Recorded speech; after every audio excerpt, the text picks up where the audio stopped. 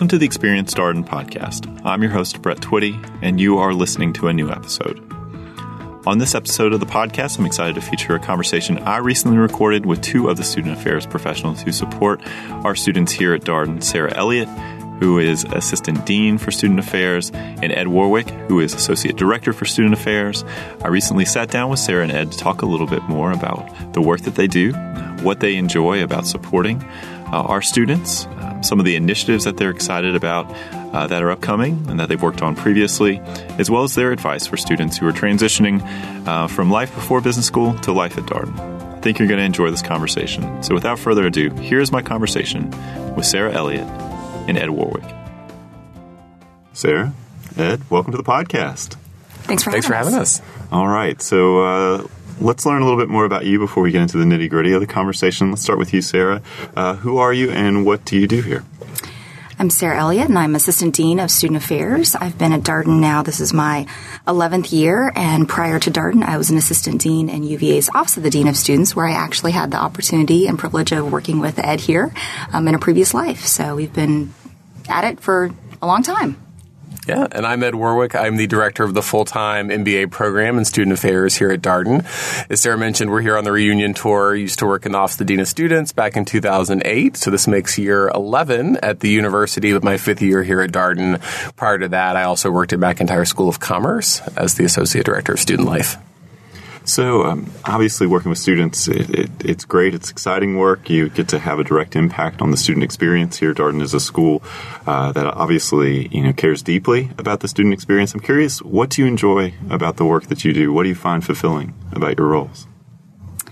It really is about the students, and that's what has kept me here for so long and in the field of student affairs for, 17 years. I've been able to develop relationships with students that, transcend both just their time here at Darden as well as when they're alumni and talking through really just things that are going on in their lives. So whether or not that's of a personal nature or academic, it really spans that spectrum, and it's been so enjoyable to get to know students and their life stories. How about you, Ed? Yeah, I would absolutely agree. I mean, being at a larger university, but getting to work with a smaller community here at Darden, we really get to develop those deep relationships with students. We see a lot of the same students every day, and getting to know them sort of from the moment they come to Darden to the time they graduate. And just seeing the amazing things that our students do in the world and in business after this, it's just kind of incredible to be even a small part of their journey and support them during their time here and their learning. Such a great point about large university but a small graduate school. Mm-hmm. I think that's part of the appeal for people when they look at Darden, comparing Darden other schools they may be considering, the fact that it functions like a small school, but you get the benefits of a major university. Obviously, athletics is a big draw, but everything else that UVA entails. Been having a lot of phone conversations with prospective students, and I think almost to a person, they're very curious about the learning team experience. It's such a part of the 4-step learning model here at Darden. There's individual preparation, group preparation, obviously, and that's where the learning team comes in. How are they put together? How do you think about composing these teams? The mystery of the learning teams. Well, they're not all put in a hat and then sorted out that way, as people like to kind of joke. There's a lot of work that goes into constructing the learning teams. I would even use the word social engineering. We do work closely with faculty from the DA area to help construct the learning teams. There is a tool that we use. So part of it is we are also sorting students into their sections. So we want to make sure that the learning teams span the sections as well. So you don't have a learning team who's all in Section A or Section C or anything like that. And really our goal is to create strong teams that are as diverse as possible. And that means a lot of different things. So we're taking all of that great information and data that we get through the admissions process as students matriculate to Darden and then sort of work that into this model for the learning team so that we have teams that bring lots of different backgrounds. And that means a lot of different things from where folks went to school to what they studied to their careers, to their interests. So really, everyone's able to bring different experiences to those teams. We want to be able to sort of split up. We don't want folks who all went to the same undergraduate institution. We don't want all of the folks who are CPAs on one team or all of the teachers on one team because everyone brings a different lens to the learning team. And I will say, the great thing is it's a wonderful, wonderful part of the learning experience. But I think part of it is even with a great diverse team, and a team that may look like perfect on paper, where you're like, oh my gosh, we've got all the careers represented. We've got someone from finance and accounting and someone who's a great writer and someone who's really heavy in the data sciences. There's still, always challenges that come your way when you add in recruiting and personalities and sort of life experiences and kind of, where folks are coming from. So, it's a continual process even once the learning teams are constructed as sort of challenges come folks' ways. But it's a really, really fun process, and it's neat to see the teams come together, and then neat to see the teams start to develop those relationships outside of their learning team rooms as well, as teams sort of have social experiences and get together and sort of really gel and navigate those challenges along the way. I've been struck by the fact that the learning team, as you note, Ed, is a management opportunity, a leadership opportunity to figure out the norms for each of those teams. Absolutely. It's a common conversation here on the podcast with the students. How do they manage that? Because it's a flat organization. No one's technically in charge. How do you figure out the norms? Is there any help with sort of advising students on how to navigate this? Sarah, any suggestions y'all offer? Sure, and some of this is covered in the LO curriculum, so the LO faculty take that in terms of team development and team best practices and talk with them about that through a learning team contract. But then on our side, through Office of Student Affairs, we also have what we call the Learning Team Support Team, the LTST. It's a group of us where each of us own a hallway of learning teams, and we check in with them regularly. We are talking to them about what's working well, what needs some help.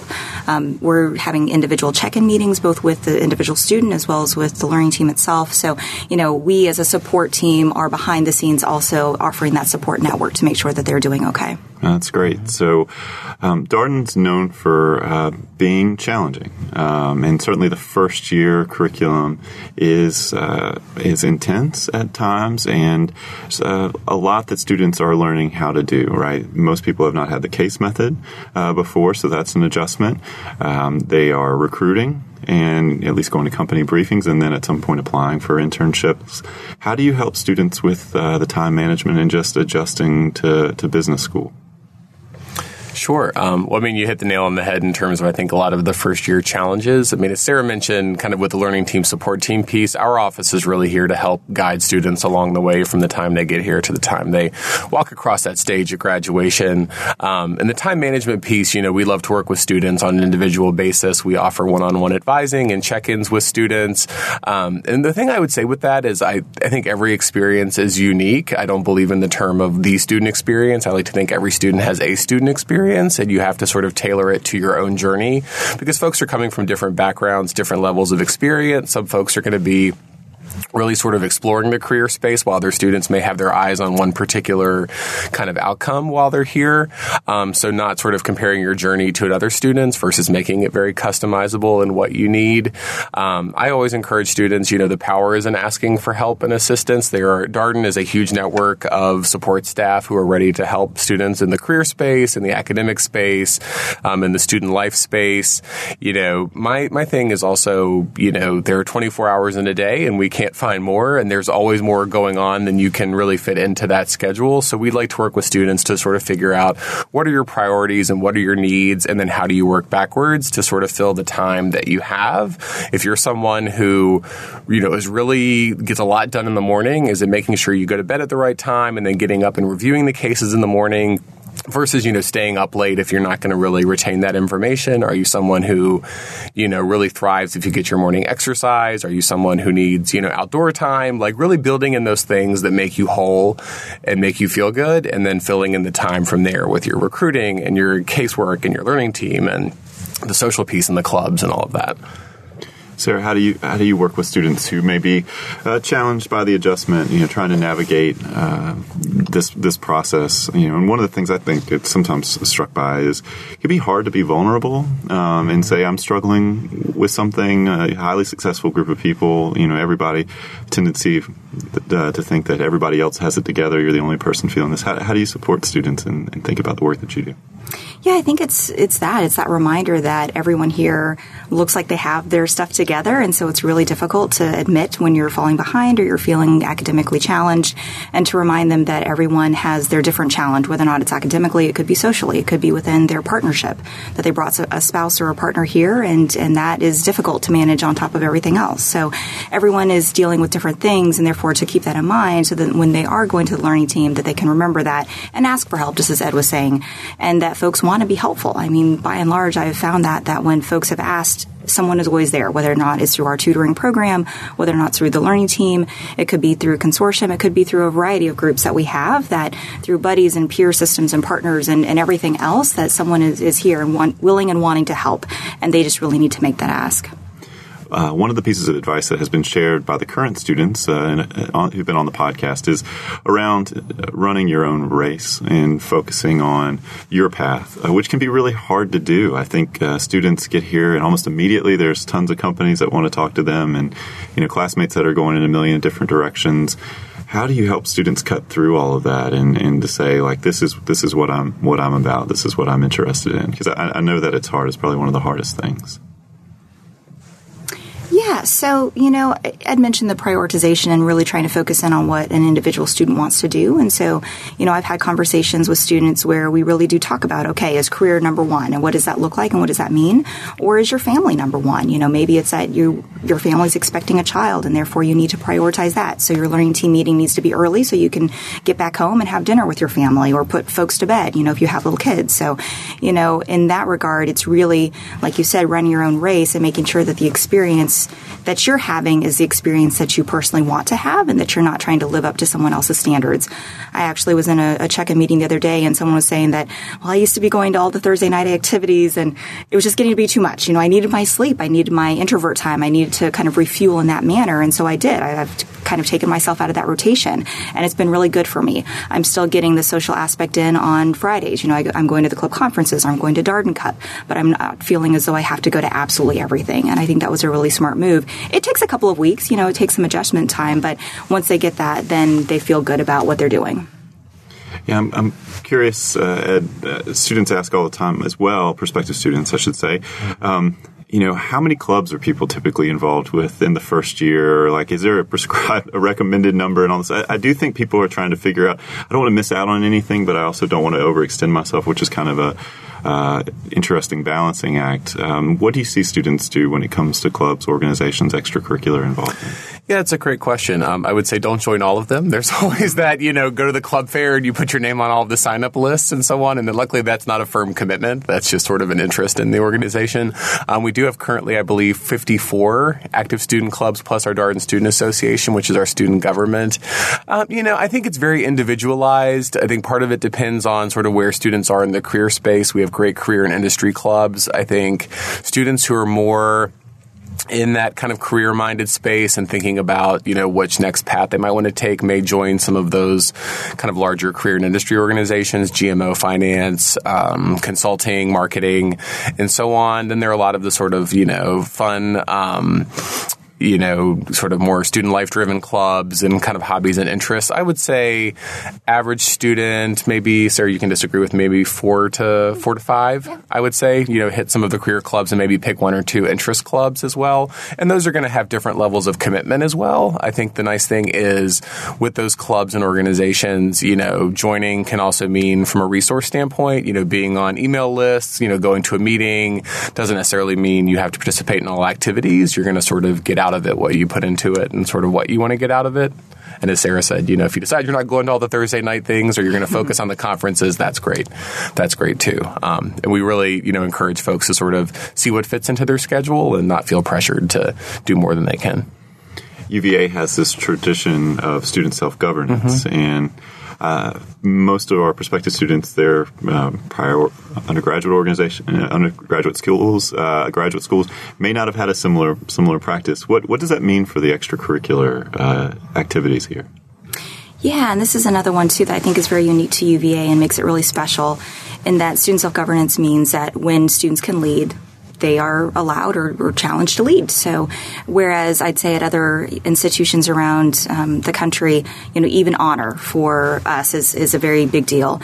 but students run that organization, So undergraduate students are making decisions around whether or not a student remains here or is expelled, essentially, if they are found in violation of our standards of conduct or our honor policy. So for here, with our clubs, it means that our students lead. They serve as the presidents, they serve as EVPs and vice presidents, and they are making all decisions around their club that would be allowed. So whether or not they're going to have that conference, whether or not they're going to have that speaker, payments, funding, etc. Anything that goes into or is involved with a large scale event, they are fully responsible for that, getting contracts. And what that also means is that sometimes things don't go as planned or accordingly as what they're hoping for, and that's a learning experience too. So by and large, for us, it's not getting in the way of that or stepping in to make sure that it goes well, but helping that learning experience happen. Seems like it's an opportunity for students to exercise some of the leadership lessons, skills that they're acquiring through class.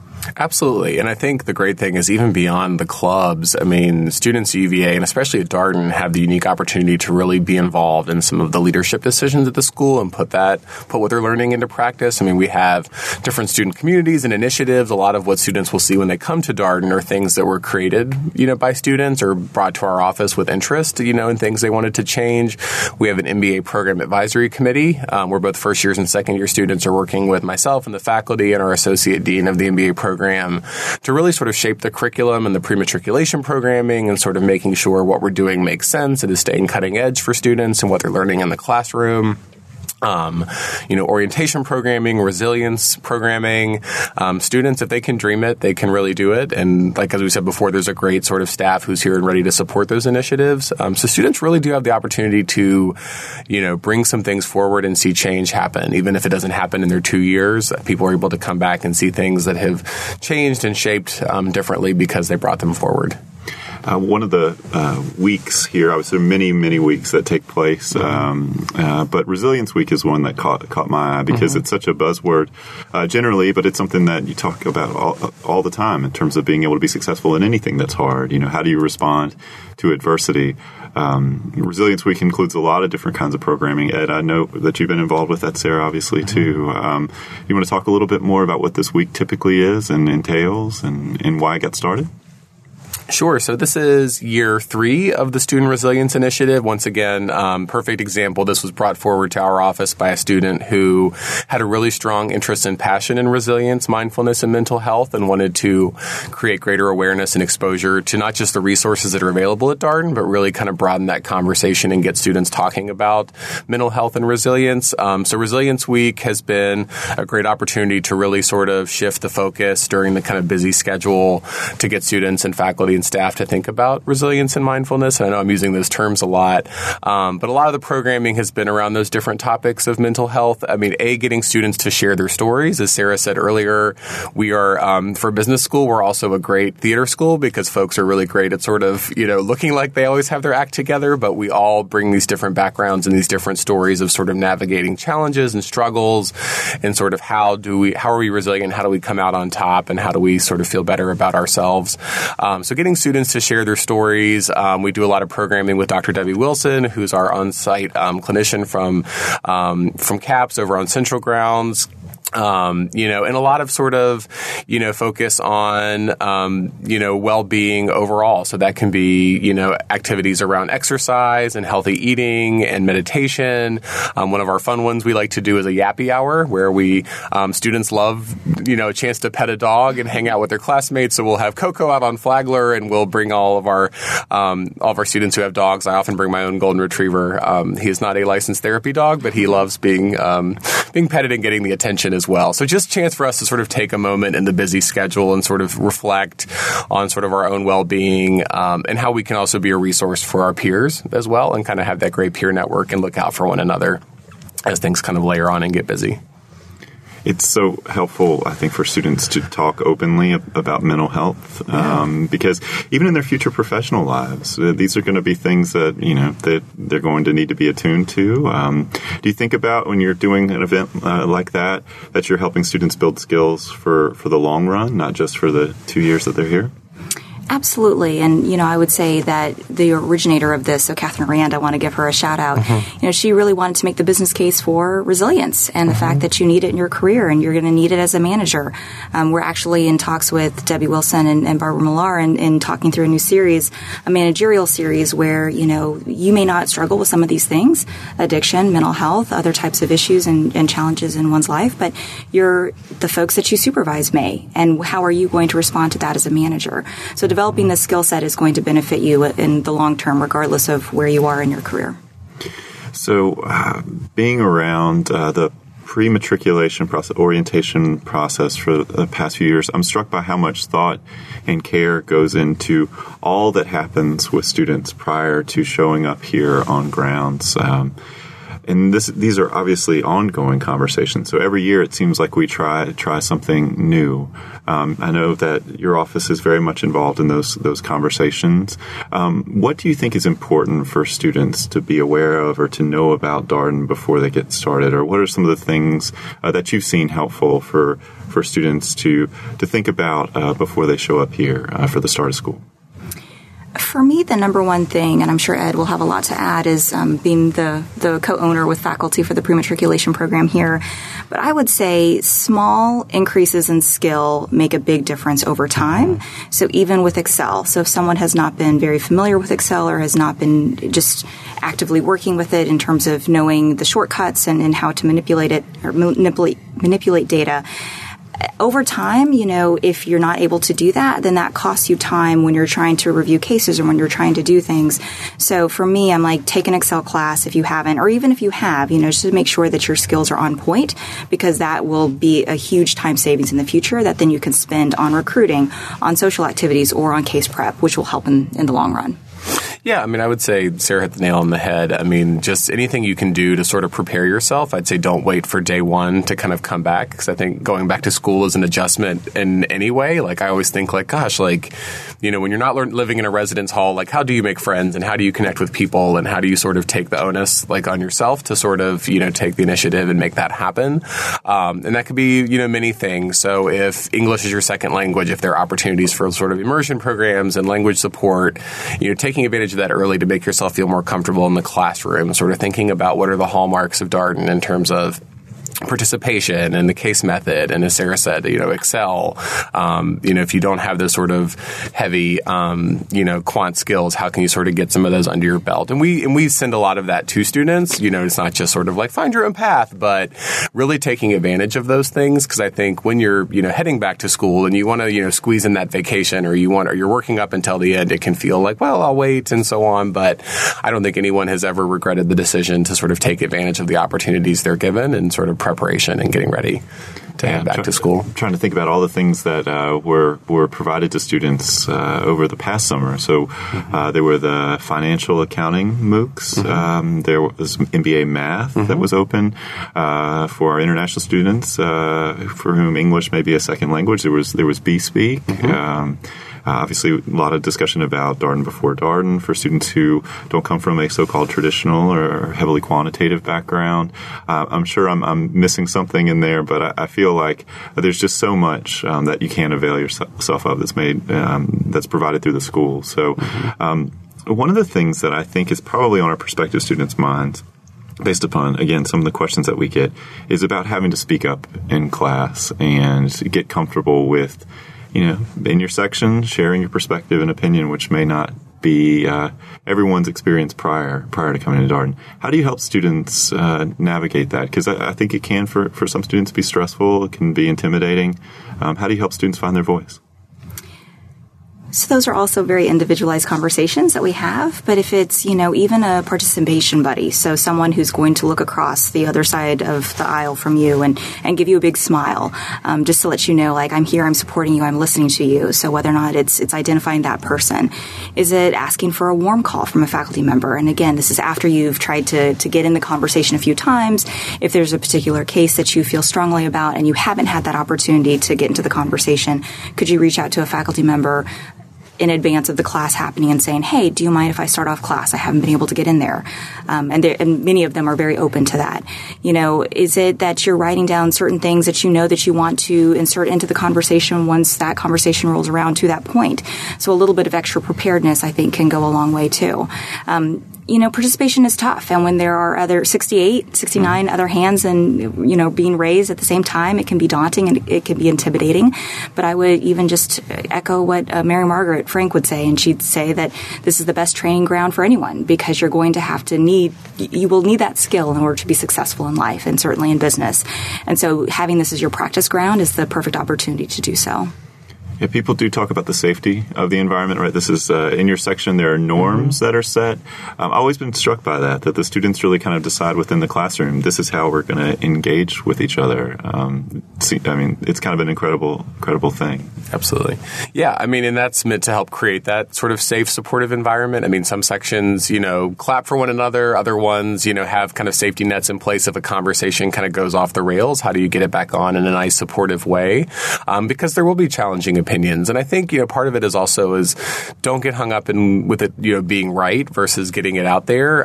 Sometimes the best part of adding to a conversation is asking a question, because chances are there are other people in that classroom. Once again, back to that same point of how we sort of all feel like everyone has their act together. There are probably other people in that classroom who have the same question, who may be hesitant to ask it. So sometimes asking that question is the thing that the class needs to get to the next step. So really, all the things Sarah said, talking to your faculty, running something by someone in your learning team, having those things prepped as well, are all great things. But the norms really do help create that sort of safe space to allow people to experiment and share their ideas in a great supportive environment.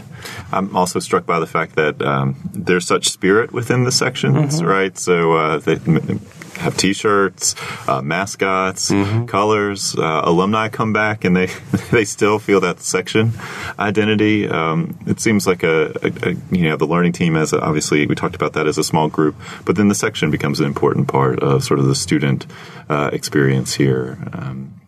So I'm curious as well. You've both been at Darden for a long time, and what would you want a prospective student to know about this school, this experience, what Charlottesville is like? How would you talk with a prospective student about what happens here? I would just talk about what a special community that we have and what we've built. Even on the staff side, I would say that I started here and I was waiting for months for the other shoe to drop because I couldn't believe people could be this nice and this helpful and kind. And I think that translates into the student experience as well. When they come here, they are just enveloped into this community of people who genuinely are kind and nice to one another. And we want to see each other succeed. So to the best of our ability, we are willing to do whatever we can in order to make sure that happens. Charlottesville also a wonderful place, especially for those who have partners or children. I certainly have found that it has a lot to offer and amenities out there. So, the case method, and I would say, is not for everyone, but if it's for you, then, or even if it's not for you, give it a shot and check it out, and see what it could, what the challenges are. It could absolutely bring out the best in you. And so that's what I would tell prospective students. Lots of different ways to kick the tires on the case method. You can do anything from come here for a class visit, which is a great opportunity to see Charlottesville and experience the community. We do case discussions all around the country. Faculty travel with us to admissions events. And even just, talking with some current students and alumni about what it's like, their experiences. There's students on our website. Reach out to any club or organization. So, Ed, what would you want a student to know about Darden, about Charlottesville? Yeah, I think Sarah said it perfectly. Darden's an incredible community. It's almost hard to explain, even within the larger kind of structure of the university, which is also an amazing place and an amazing town. I think Darden is, here and ready to support you. It's also going to be what you make of it. So sort of what you put into Darden, you will help take out. And I would say, realize that, business school is not what it once was. I think it's a place to bring your whole self, and everything that you are and everything that you bring to us is an opportunity to help shape your learning and the work that you will do in the business world. I think, to me, that's good business, that we're bringing those experiences and that we're able to sort of share openly and support one another and be vulnerable and try things. I mean, these are 2 years to learn and to explore and to experiment and to sort of figure out your path. And that's, I think Darden provides great support for that and a great safe space for that. And it's a wonderful, wonderful place. So one last question. Your office obviously does a lot to support the student experience here. What are you excited about when you think about the months ahead? Do you have anything upcoming or anything you're particularly looking forward to? I was laughing because exams are this week. No, I'm just kidding. I don't know if the students will agree with me. No, I'm just kidding. We have so many fun fall things. We do. Yeah. Well, is it a surprise? I don't think so. So we have an exam breakfast for dinner that actually Ed brought over from a previous place, and it's been hugely successful, and we surprise students with this for perspective, so I feel like I could say it.